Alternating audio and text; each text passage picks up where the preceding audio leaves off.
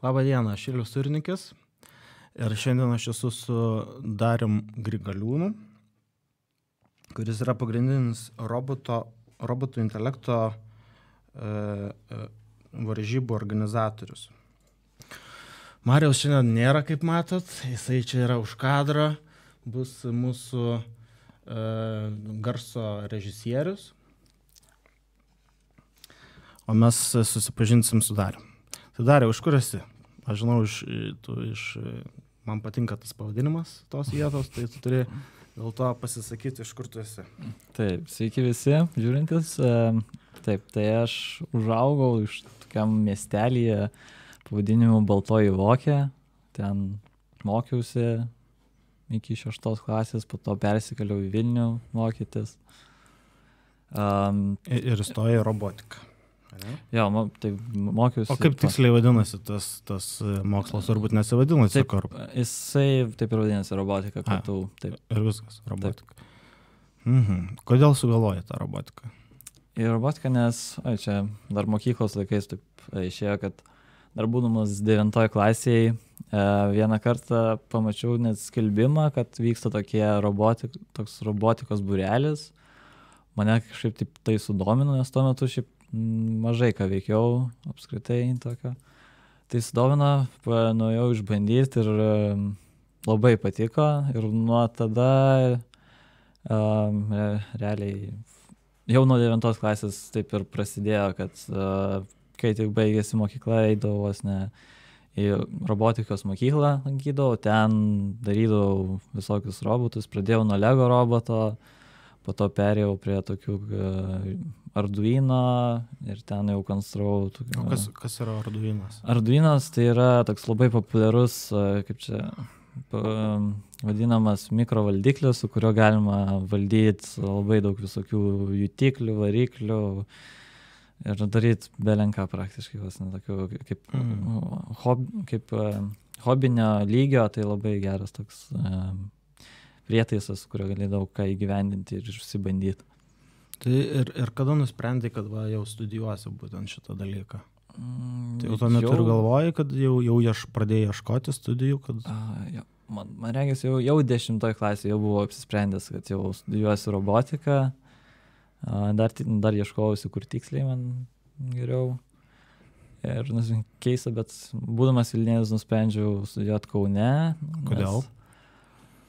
Nes girdėjau visai gerų atsiliepimų apie KTU. Vilniuje man buvo pasirinkimas VGTU. Deja, negirdėjau tokio gerų atsiliepimų VGTU, tai nusprendžiau studijuoti Kaune. Tai va taip. Tai kaip tėvai reagavo? Nesakė, kad robotika, kas čia dabar robotika? Būk teisininkas, pasimk praktišką specialybę. Ne, nebuvo. Taip. Tėvai šiaip labai palaikė. Mamai gal biškį nepatiko, kad į Kauną noriu išvažiuoti studijuoti, bet tėtis palaikė labai.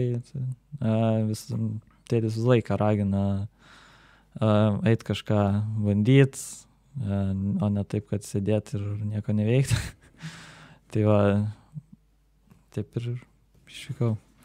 Tai aš priminsiu, pradžioje gal neaiškiai pasakiau, kad čia laida apie robotų intelektas vadinasi tos varžybos, kai robotukai, kurie yra suprogramuoti iš anksto, kad pasiektų tikslą, kuris yra maišelis, o pagrindinis prizas yra 7,000 eurų. Taip.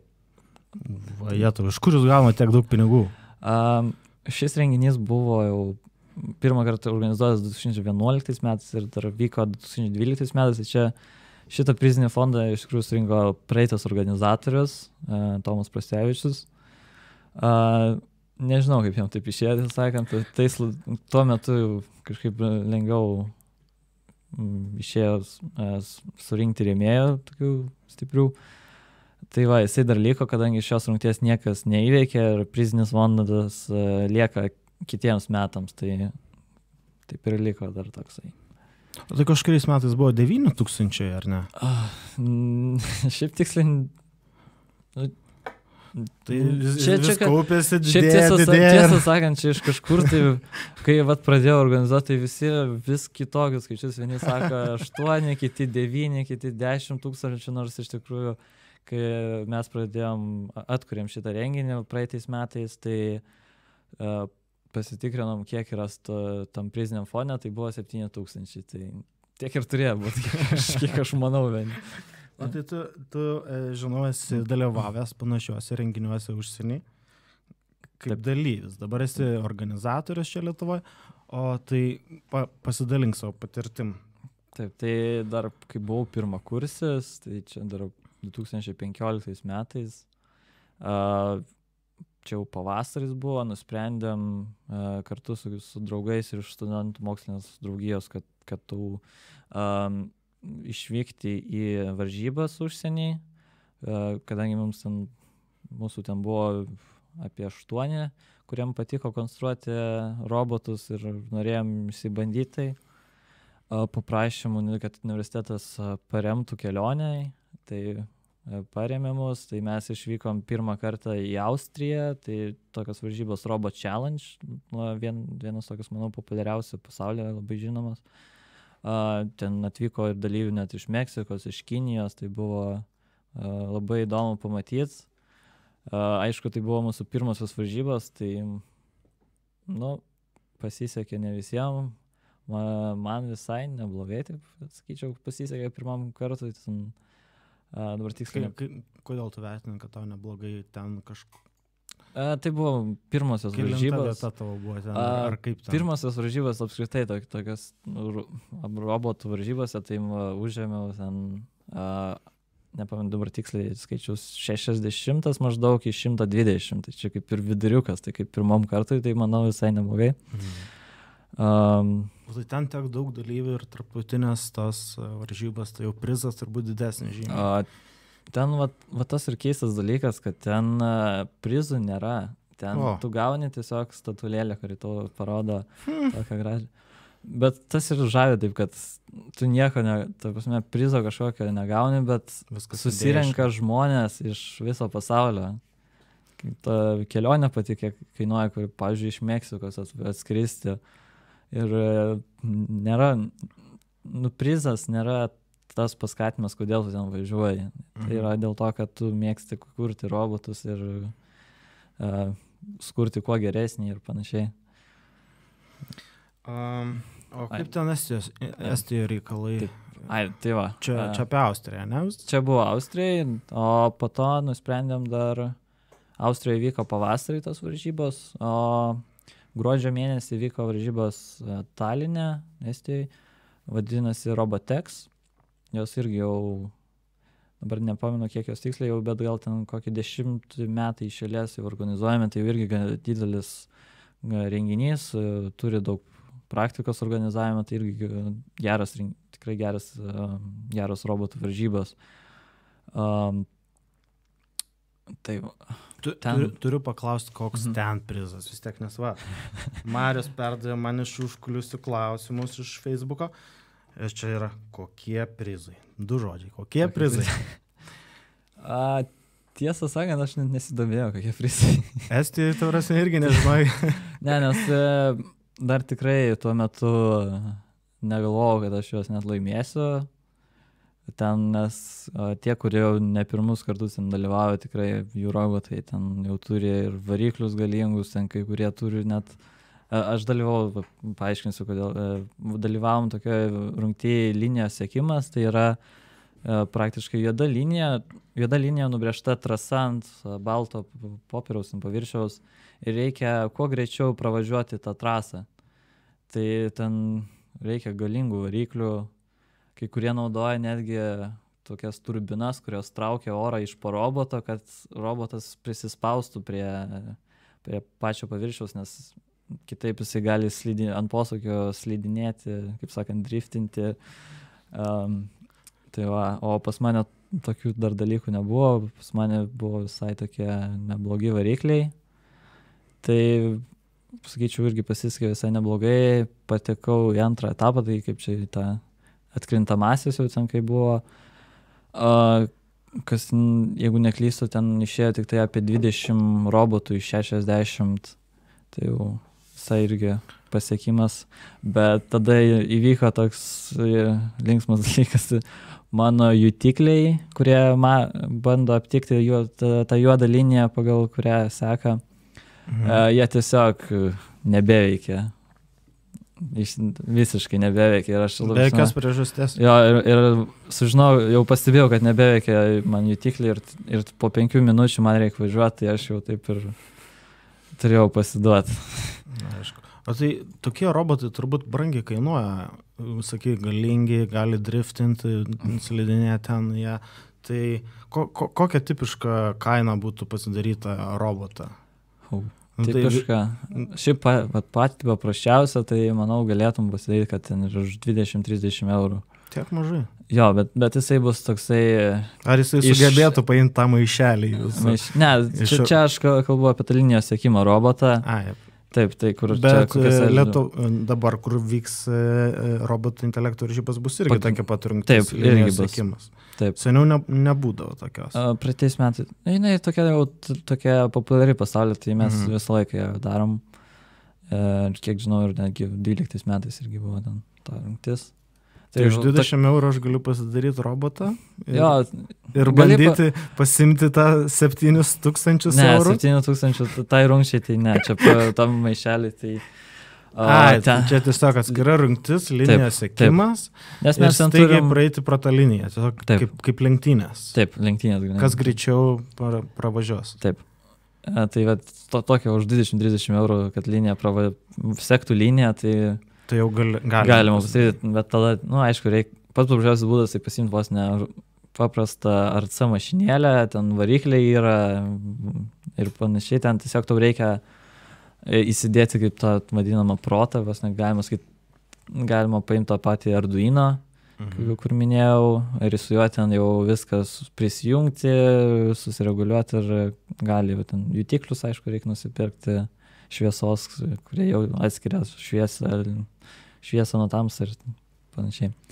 O jau ten, jeigu jau nori pretenduoti tos linijos sekimo jau prizinės vietas, tai mano robotas jau ten kainuoja vos ne apie 100 eurų, kiek aš ten daug maž skaičiavau, o kad laimėtai, manau, ir kelių šimtų, ir ten 300 gal eurų gali kainuoti. Tai vadinasi, reikia sugalvoti, kurioje srity dalyvausi, nes, kiek žinau, yra sumo dar, kuris išstums robotą. Taip, du robotai ringia, tiesiog bando išstumti vienas kitą. Kokios dar bus rungtis? Taip, sumo, linijos sekimas, čia tokios populiarios. Taip pat šitose rungtyse yra atskira kategorija Lego ir pas mus dar bus tokia vaikams skirta rungtis Lego roboto konstravimas, tai mes jiems duosime užduotį ir jie turės tiesiog sukonstruoti kažkokį konceptą tai užduočiai atlikti iš Lego detalių. Tai būtent čia ta Lego ir yra užduotis. Lego konstravimas, taip. O šiais metais dar ir sukūrėme naują tokią rungtį, vadinasi saldainių rinkimas, kurioje bus tokia arena ir joje tam tikrose zonose išmėtyti saldainiai ir robotas per jiems skirtą laiką turi surinkti kuo daugiau saldainių. Tokia irgi linksmesnė. Man atrodo, šitas sunkiausia užduotis. Ne, nes jinai vyksta viduje, nėra ten saulės, kuri ten dažnai irgi nepadeda robotai. Paprasčiau kontroliuotus aplinkos veiksnius, tokių, kurie gali sugadinti jutiklių rodmenis ir panašiai. Šitą dar rungtis, tai jinai šiaip buvo sugalvota iš tokios idėjos. Čia KTU iš Panevėžio toks profesorius Sinkevičius pasiūlė idėją sukurti rungtį ne saldainių rinkimai, o konkorėžių rinkimai, nes būtų visai naudinga, kad ir Lietuvoje, jeigu robotas, tarkim, surinktų konkorėžius, nes juos galima naudoti kaip biokurą. praktiškai. Tai jau vat, iš šito čia atsirado šitą idėją, tai galvojom gal, kad nors bus pritaikytas toks robotas, kad rinktų konkurentus. Ir vat, dar apie pagrindinę rungtis, tai vat, to aukso maišo vadinama paieška. Tai... Ar ta maišė yra tie 7,000 eurų, ar ne? Ne, nežinau. Ar čia simboliškai? Tiesiog? Simboliškai. Jisai sveria 1 kilogramą. O ką ten deda tu tą maišę? Įvairiai būna. Dar nenuspėjom, kad tiksliai. Tai bus gal miltai kokie, nes reiks sutalpinti viską. Tai va, apie tą rungtį gal plačiau papasakosiu. Tai pati kliūčių ruožas tai yra apie 300 metrų ilgio, robotas pradeda vienam krašte, jisai turi įveikti kliūčių ruožą ir nuvažiuoti kitą tos kliūčių ruožą tą kraštą, kurio jisai žino, kad jisai kažkur yra ten tik tai. Ir jau nuvažiavęs iki ten jisai jį turi pamatyti, aptikti ir jį paimti, kas yra irgi nelengva, nes reikia daug skaičiavimo atlikti ir ir tada dar tuo pačiu ir grįžti atgal į starto poziciją su tuo maišeliu ir jo nepamest. Čia yra daug visokių iššūkių, nes reikia ir pasirinkti tinkamus jutiklius, reikia strategiją, kaip tu viską darysi, apsigalvot, mechanizmo pačių paėmimo, kad nepamestų maišelio ir galiausiai reikia viską apjungti, kad viskas veiktų, kas yra sunkiausia šitoj daly. Ir robotas tikrai, bent jau kiek praeitais metais žiūrėjau, tai robotų kainos tikrai gali būti labai skirtis nuo kaip jie yra padaryti. Tai jau šitas brangiausias, turbūt šitos užduoties robotas. Jo, šitas tai jau tikrai būna brangiausias, tai gal tie 7,000 eurų ir išeina panašiai? Nu, šiaip jo, taip. Praktiškai ta visa suma kompensuotų. Dar manau, gal priklauso nuo pačio roboto, kaip tu viską darai, nes kai kurie gali padaryti kažką protingo pigiai ir tada ir tiem turėtų dar likti kažkas. Bet šiaip tai tikrai reikia ir jutiklių tokių jau kokybiškesnių, kurie iš kiniškų nelabai patartina naudoti, nes užtruks ilgiau su jais, kad kažką gauti vertingo iš jų. Tai va.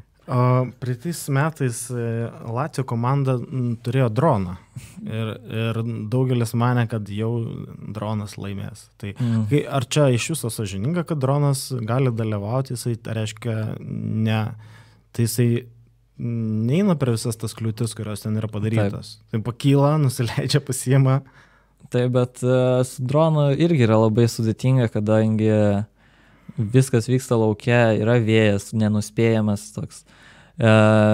Iš trasos lengvai kaip čia? Jis turėtų skristi pagal trasą? Taip, jisai turi likti trasos zonoje, kuri aptverta. Jeigu jisai įskrenda viskas, tu prarandi savo bandymą, kurių yra tik 4. Tai vienas gūsis vėja ir tu jau gali būti už zonos ir viskas praradai. Kas dar sunku, tau reikia aptikti iš oro tą maišą, jį paimti kažkaip. Tas dronas praktiškai dažnai juda, jam sunku palaikyti tokią vieną būseną. Tai paimti maišelį irgi nelengva. O tas maišelis dar duoda svorio 1 kilogramą, kas dronui, kai kuriem dronam yra pakankamai daug svorio, tai irgi tada keičiasi jo tas stabilumas ir panašiai, tai irgi gali iškilti kliūčių. Kodėl 5 valandas vyksta? Čia dėl to, kad tiek daug rungčių? Ar... Daug rungčių, pavyzdžiui... Ar robotai labai lėti? Pavyzdžiui, sumo rungty pakankamai daug dalyvių būna, tai ko užtrunka, kol būna ten etapai. Pirmas yra grupių varžybos, tai kol jos ten vyksta apie 2 valandas, po to finalinės kovos jau irgi porą valandų gali užtrukti. O pagrindiniai rungty, tai robotai nėra dar tokie tobulė, kad jie išmoktų viską patys. Tai važinėti, aptikti viską, tai dažnai būna, kad pirmieji bandymai įveikti tą pagrindinės rungties tą trasą, būna išsibandymai, kaip viskas veikia, reikia kažką pakoreguoti, tai būna dar kokią valandą, porą ten žmonės reguliuojasi parodymų, kad parodymai būtų tinkami, po to pastebi, kad kažkas blogai, tai leidžiam daugiau bandymų. O dalyviai gali iš anksto atvažiuoti, tiesiog pasidaryti daugumaž toj vietoj trasą ir tiesiog pasibandyti. Ar kas nors taip daro? Taip, kaip ir būtų logiška. Būna. Atvažiuoja žmonės, praeitais metais ir iš Vilniaus atvažiuodavo, ten matydavau kas savaitę išsibandyti, kaip robotas važinėja, ką jisai ten mato, ko nemato, ar viskas gerai veikia, bet aišku, kliūčių visų nėra, tai kliūtis pastatomas tik praktiškai tą pačią dieną, tai žmonėm dar būna dar papildomų visokių niuansų, kaip sakant, kurie gali sukliudyti. Čia man visą tą situaciją, kai tu pasakoji, kaip čia sudėtinga tuos robotus ten sureguliuoti, kad jie patys nueiti link to maišelio, primena man klausimą tokį, kad aš norėjau tas paklausti, kodėl būtent tu galvojate robotų intelektas pavadinti, nes kai pasižiūrė tas varžybas, tai atrodo, kad labiau ten tiktų robotų beprotybė, robotų kvailybė, robotų durnybė, nes tai ten jisai gauna tiesioginę saulės šviesos, pradeda sukinėtis vietoj, vienas nuvažiavo, parvažiavo atgal, paaiškėjo, kad daviklis neįdėtas, kas ten vyksta, kas ten daros. Robotų intelektas, kadangi šis renginys skatina tobulinti robotus, juos daryti protingesniais, tai todėl toks pavadinimas, aišku, realybėj robotą kokybišką, kad taip sakykim, robotą užtrunka daug laiko pagaminti, kad jame viskas veiktų, nes būna dažnai tokių nenumatytų situacijų, neapgalvota iki galo, į kokią robotas gali situaciją patekti ir tada jisai pradeda, nežino, ką daryti ir jisai arba užstringa, arba kažkokią priešingą veiksmą daro, negu jisai turėtų, ar dar ką nors. Kaip manai, kiek praeis laiko, kiek metų praeis, kol tas pavadinimas jau labiau atitiks, kad tas intelektas tikrai bus matomas, tos varžybos, tarkim, bus žymiai sudėtingesnės paimta maišelį. Kai atrodys tikrai, kad robotas turi intelektą, kiek čia? Sunku tau kaip studentui robotikas. Kada bus ta svajonė, kad sutiksim tą androidą, humanoidą ir neis atskirti, ar jisai robotas? Šiaip jau tokia, kad jau tikrai toks išsivystęs labai panašus į žmogaus protą turinti robotą, tai aš galvoju, kad kokie 15 metų, 20 metų. Tiek nedaug. Aš taip manau. Aišku. Kadangi aš robotikas pats, tai gal aš prisidėsiu prie to. Aš jau nuklystu į tokius labiau fundamentinius klausimus, nes Facebooko žmonės užduoda, ar robotai gali padėti išspręsti globalias problemas, tokias kaip globalinis atšilimas ir panašiai. Manau taip, nes pavyzdžiui, kad ir galėjo padaryti robotą, kuris ten sodina medžius, prižiūri miškus ir to jau padės prie mažinant globalinį atšilimą. Nežinau, kuris ten renka šiukšlės, dar ką nors. Idėjų yra prisigalvot galima daugybę, įgyventinti yra sunkiau, bet įmanoma tikrai. Tik reikia daug darbo. Ar sunku sukurti robotą? O dabar aš, tarkim, papirktas esu, vis tiek nori tų 7,000 eurų jūsų, nevažiuosiu į užsienį, tikrai nieks tai nieko neduoda, dalyvausi Lietuvoj, nori kurti robotą, viskas. Ką man dabar daryti? Nuo ko pradėti? Gal į tą robotų mokyklą užsirašyti, kiek žinau, tu ten yra tokia robotų mokykla, ten mokini moksleivius, robotikos jau mokykla. Ten tik moksleiviai gali dalyvauti, ar bet kas gali dalyvauti? Ten mokosi ir moksleiviai, ir darželinukai netgi, kurie net nemoka skaityti, jau mokosi programuoti, tai tas būna linksma. Taip. Ateina ir yra suaugusių grupės, kur ten jau žmonės ateina, turi idėją kažką ir padeda iš robotikos mokyklos darbuotojai įgyvendintas idėjas. Tik tai tikrai galima ten sužinoti, kaip tai daroma. Ar ten mokama ta mokykla? Ar čia kaip kokia privati elitinė mokykla? Ten tiksliai aš dabar nežinau, kadangi jau ten mažiau lankausi, bet šiaip ten skaitosi kaip užsiėmimai, būreliai, tai dažniausiai jau būna mokama, nes vis tiek reikia ir mokytojams, kad už jų laiką kažkaip atlygint ir panašiai. O pasirenginys, priminsiu, nemokamas. Taip, renginys galima nemokamas. Ateiti, žiūrėti ir nieko mokėti nereikia. Visiems nemokamai. Ir dalyvauti nemokamai. Nėra jokio dalyvauja mokesčio. Kokios naujokų klaidos yra pagrindinės konstruotojai? Ar gal pastebėjote robotikos mokykloje, ar pats iš savo patirties, ar iš draugų? Tai kokios naujokų problemos? Aš sakyčiau, viena iš tokių, kadangi reikia su elektronika dirbti, tai dažnai netvarkingai pačią elektroniką sulituoja, ten prijungia viską, nes būna tokių situacijų, kai tiesiog sumaišo, reikia prijungti bateriją, sumaišo pliusą su minusu, kažkas sprogsta ir viskas, nieks neveikia. Va tokių, būna, kad ten netvarkingi laidai sudėti, ten kontaktai atviri būna, kaip vadinami, tai ten būna, kad 2 laideliai susidlečia, irgi kažkas sudega, nieks neveikia, viskas. Tai čia va, iš tokių dažniausiai naujokų klaidų, o kitos tokios būna, kad gal per mažai laiko skiria programos tobulinimui, nes matai, ypač toj pagrindiniai rungtyje aukso maišo, tai tikrai reikia daug laiko skirti, ne vien ten išsibandymą ir sensorius veikia ar ne, bet ir to kaip kad viskas kartu veiktų. Yra tikrai reikia daug laiko skirti ir ne mėnesį, ne 2, sakyčiau. Net. Ar robotikos specialistam yra gal, ar tiem mėgėjam būdinga, turbūt kaip ir visiems žmonėms paskutinę dieną viską daryti, nes pastebėjau, kad ten daviklis neįdėtas, tai kas nors neišbandyta, tai viskas nors kažkokia problema, kuri atrodo, kad galėjo būti išspręsta iki tol, kol tu dalyvauji. Tai aš čia manau, čia kaip... Ar jų yra tiek daug, kad tiesiog neįmanoma nuspėti, kas atsitiks? Čia manau, kad čia daug, kaip ir vos ne daugumoje projektų, ypač kai studentai dirba, tai jie taip, dar yra laiko, dar spėsiu. Tai jie taip iš pradžių taip ramiai pradeda, po to, žiūrėjau, jau čia mėnesis liko, tai reikia daugiau dirbti, bet po to jau žiūrėjau, savaitę liko, dar pusę dalykų nepadaryta. Ir tada per naktį sėdi, po to ir vis tiek dažnai būna, kad kažkokią klaidą palieka, kažkas neveikia. Tai bet sunku yra, nes tikrai daug yra veiksnių, kurie gali sugadinti visą robotą ir nieks neveikti, ar ten gali vienas dalykas neveikti ir viskas, neatliksi užduoties.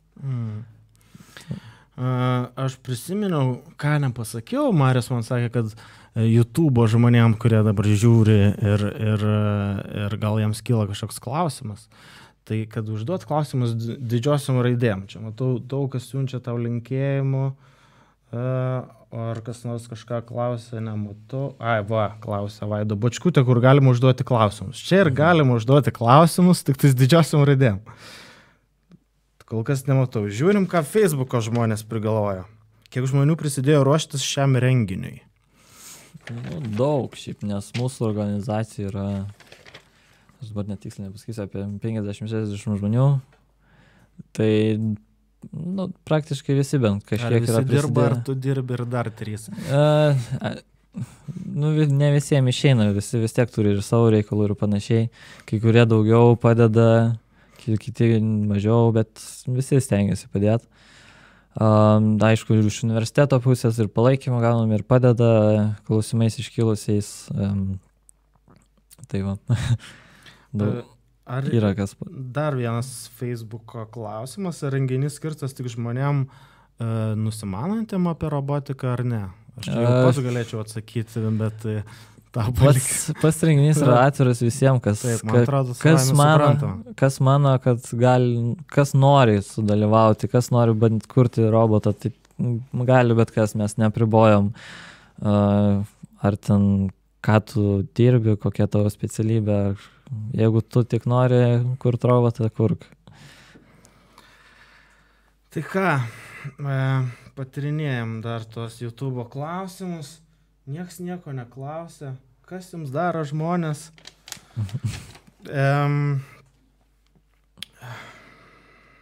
Manau, kad viskas.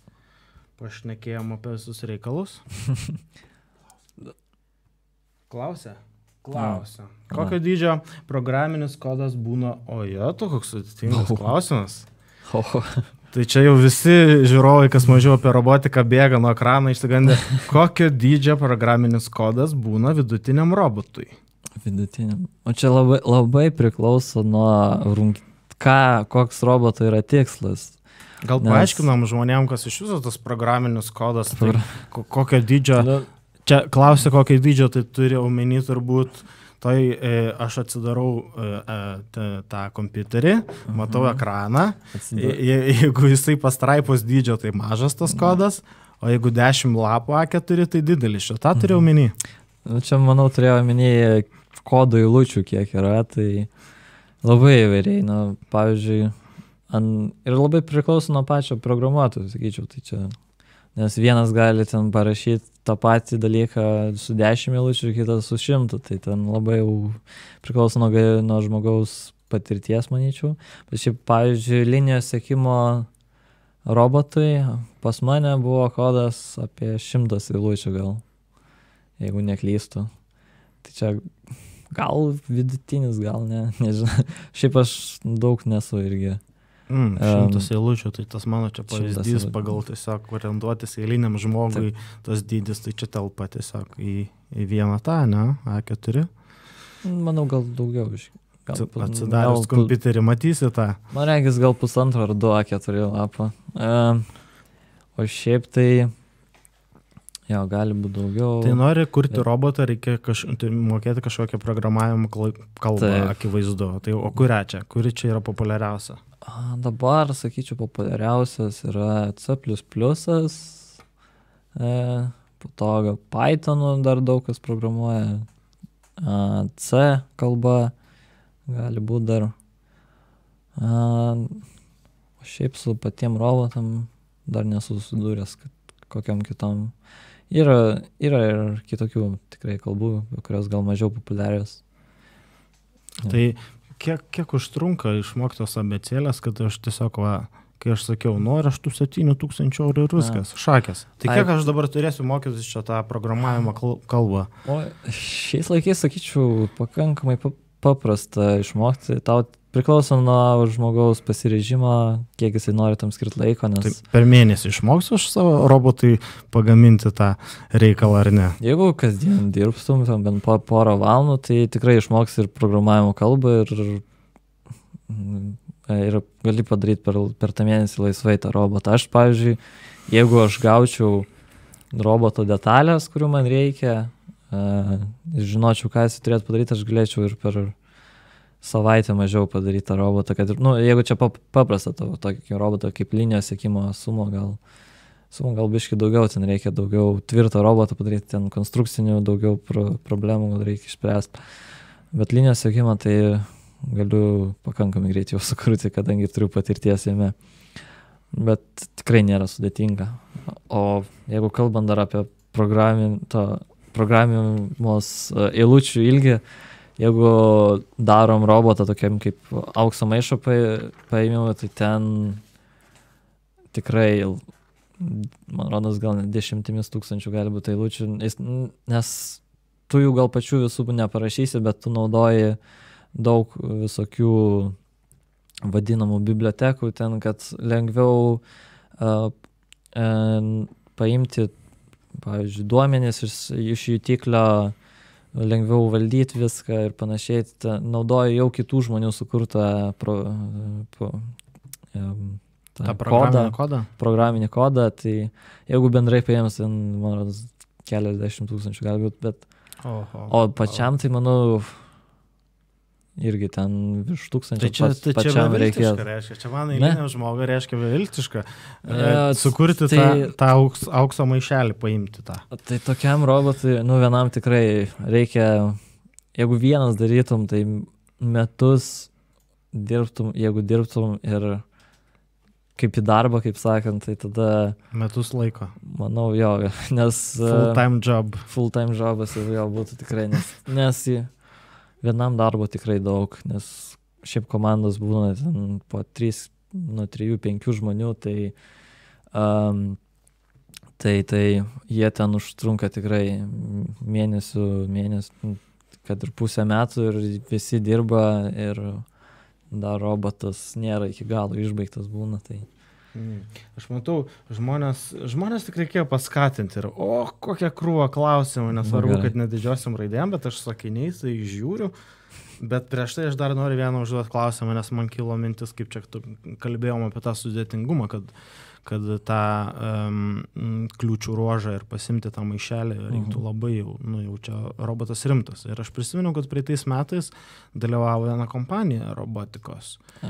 Taip. Ir ar čia yra sąžininga, kad profesionalai žmonės, kurie tikrai turi tą full-time job ir yra komanda ir yra kompanija, dalyvauja tokiose varžybose, į kurias irgi ateina entuziastai tiesiog, kurie užsisako tas dalis iš Kinijos ar ne Kinijos ir vieni patys sumontuoja tą robotą. Taip, tai mūsų šio renginio kaip idėja yra skatinti apskritai robotų kūrimą ir tobulinimą jau Lietuvoje bent ir užsienyje, kadangi jau šiais metais ir užsienio dalyvių yra.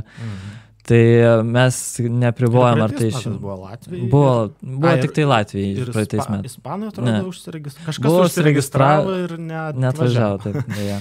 Išsigando turbūt. Bet apie įmonės, tai mes nieko neribojam ir įmonės, nes kadangi pakankamai sudėtinga užduotis ir įmonės darbuotojai tuo nėra jau tai full-time jobas šitam varžybom.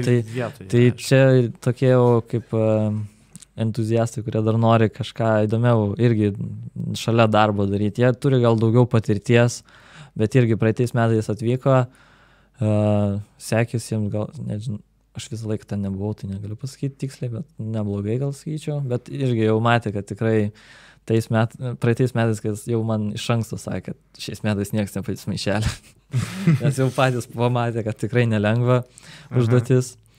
Tai aišku, mes skatintume irgi dalyvius, irgi bendraut su įmonėm, kad paremtų žiniom,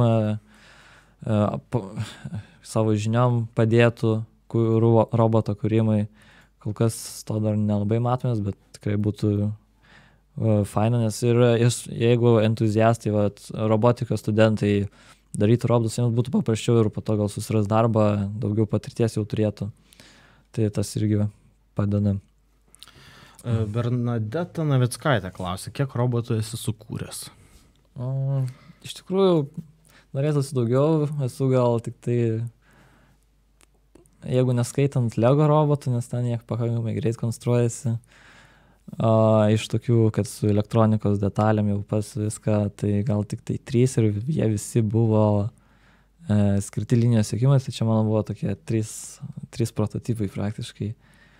Tai pirmas buvo toksai lietokas, ten toks iš belenkos sukonstruotas, bet kokie varikliai, tai toks baisokas, sakyčiau, atrodantis, bet jisai važiavo kažkiek. Tai buvo tokie tobulinimo etapai mano to roboto. Deja, organizavimas atima daug laiko, tai norėtųsi daugiau konstruoti, bet kol kas kitais metais, tiksliau rudenį jau planuoju tokį gan rimtą robotą konstruoti. Tai čia kaip tik ir klausė, Vaida Emilija, tu pats dalyvausi kurioje nors rungčių, bet jau kaip ir žinom, kad tu nedalyvausi, nes užsiėmęs per daug organizavimą.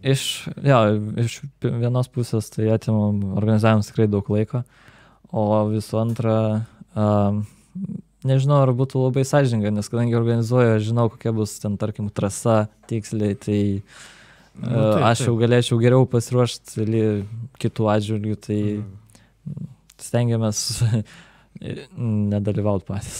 Kiek dalyvių tikėtas šiais metais? Aš sakysiu gal robotais, nes robotas kaip ir mes tos robotus skaičium, nes ten būna komandoje skirtingi skaičius dalyvių, kartais vienas žmogus, kartais 3. Tai ateis toks laikas, gal patys robotai registruoja. Jo, būtų įdomu. Tai šiais metais tikrinusi prieš porą dienų, tai jau buvo apie 70 robotų, jei neklystu. Tai va. Konkurencija didelė. Na, žiūrim tuos klausimus, nes čia krūvą turim klausimų. Kuo skiri, ojetau. Jeigu didžiosiam raidėm užduotas klausimas, tai super sudėtingas bus klausimas. Kuo skiriasi programavimo kalba C nuo JavaScript? Nuo JavaScript. Siaubas čia, siaubas. Aš tiksliai nepasakysiu, nes aš JavaScript nelabai... Čia turbūt tave koks draugas tikrina, norit, kad tu susikompromituotum. Su JavaScript man nelabai tekus dirbti. C++ yra ta vadinama objektinis programavimas. Man čia vėl rodo visokius ženklus, tu mato redaktorius, antrasis redaktorius, taip. Rodo visokius ženklus, turbūt jis bando pasakyti, kad čia skaityčiau daugiau klausimų. Mano. Tavo klausimų. Mano su karūna yra. Karūnuotasis klausimas, taip, mokslo sriuba, karūnėlė. Ar sunku? Taip, iš FB parašyta. Ar sunku išrinkti robotui vardą? O, jaučiu, tai nesunku.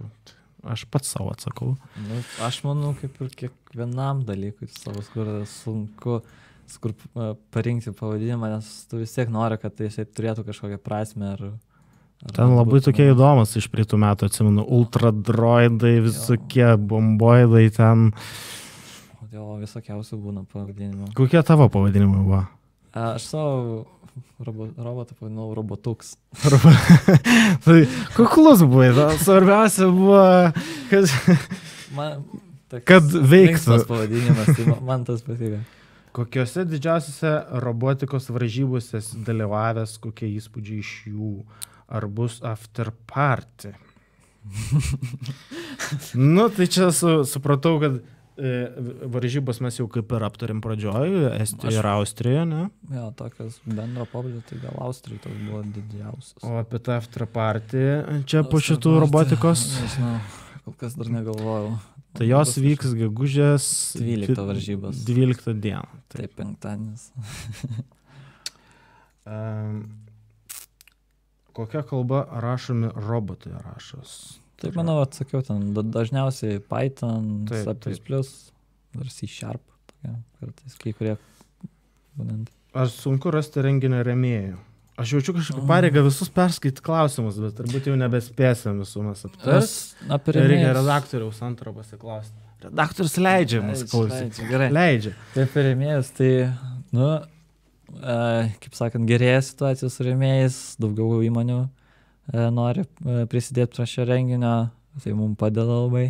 Tai vienas iš tokio gal svarbesnių įmonių, tai Festo, tokia yra automatizavimo įmonė vokiečių, kuri prisidėjo šiais metais pakankamai daug. FIMA įmonė tokia, inžineriniai sprendimai. Po to spaustuvės mums jau antrus metus padeda su mūsų spaudos reikalais, Green Prints, toliau Eituma su medžiagom medienos, kad dar aš ten, manau, kažką Robošopas tokia robotų pardavimai irgi smagu, kad prisidėjo. Tai iš tos Kinijos nebūtų reiškia užsisakinėti, galima gal gauti visas detalės Lietuvoje čia tą robotą pasigaminti? Galima, yra ir jau sukurti rinkiniai robotų, kur tu vos net ten sujungi viską, netgi ir kodo pavyzdžių yra, tai gali ir su tokiais bandyti dalyvauti, bet jie dažniausiai nėra tokie pritaikyti, kad laimėtum jau tokias varžybas. Jie tokie labiau gal mokomojo stiliaus. Aurimas Jankauskas klausia, ar naudoji robotus pas save namie, kurios sukūrės esi? Kol kas ne, bet dar noriu, bet netrandu laiko tam. Kokius nori ką jie turėtų daryti? Išplauti indus. Aš norėčiau, kad išplautų indus. Jo, išplauti indus irgi norėčiau. po to dar norėčiau, kad drabužius išlygintų, kuris, va tas, ja, čia vienas iš svarbesnių. Ar sunku studijuoti robotiką, Vaida Emilija klausė?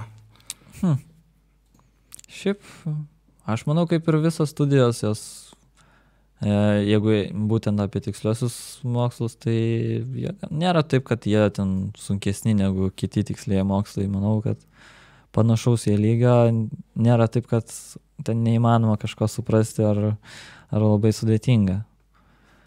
Kelių metų pirmą robotą sukūrei. Ar aš jau klausiau šito klausimą? Ne, neklausai. Manau, kai buvau 9 klasė, kiek čia man metų buvo? Kokie 15, 16. Tai va tada, kai pradėjau lankyti robotikos mokyklą, tada pradėjau nuo Lego robotų, nes kadangi visiškai neturėjau jokios patirties nei programavime, nei robotų konstravime, tai va pradėjau nuo Lego robotų. Tai va tikrai nėra per vėlų, manau, pradėti daryti robotus, nes dabar robotikos bent jau mokyklai, kadangi pas ten mokiau, ateina jau ir 5-okai, 6-okai ir jau kūrė robotus, kurie va ir linijos sekimui irgi jie gali tai sukurti. Tai nėra taip, kad jeigu tu ten nemoki programuoti ar kažką, tu to nepadarysi. Tai linijos sekimas yra lengviausia užduotis. Tokio, kaip čia sakant, kad robotas sektų liniją nėra labai sudėtinga. Aišku, jūs ten, jeigu labai paprastą kodą naudoja, tai jisai ten, kaip sakant, gali labai netiksliai ją sekti, labai ten švituoti aplink tą liniją, kaip sakant.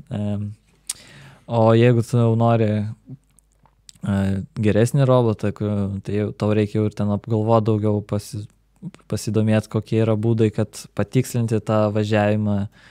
Yra tokie kaip ir PID reguliatoriai vadinami, kurie padeda sukontroliuoti robotą, kad jisai visados važiuotų tiesiai ant tos linijos, o net taip švituotų aplink tą liniją vos, ir panašiai. Tai yra netgi, kai Austrijai buvau, iš Kinijos buvo žmonės atvažiavę, kurie, kad ten buvo 3 važiavimai ir iš jų geriausia tik taip paima, tai jie pirmus važiavimus važiuodavo labai lėtai ir, kaip čia pasakius, nuskaitydavo trasą, pasiskaičiuodavo, kada posūkiai prasideda ir tada jau ant 2-3 važiavimo jie paleidžia robotą pilnu greičiu, bet kadangi jau žino maždaug kaip ta trasa atrodo, jie prieš posūkius prisistabdo, kad neišvažiuot. Tai va, čia tokia dar viena strategija, labai yra visokių strategijų, kaip ten galima tą trasą kuo geriau įveikti. Bernadeta klausia, koks robotas tave labiausiai sužavėjo? Čia praeitais metais? Sunku. Gal iš visų metų? Ne, aš tai dar, kadangi mes tik praeitais metais atkuriam, tai dar prieš tai vykusiuose 2011-2012 dar nemačiau iš tų metų robotų, tai negaliu kažką pasakyti, bet... O gal iš Austrijos, Estijos, ten turbūt dar įspūdingesnė?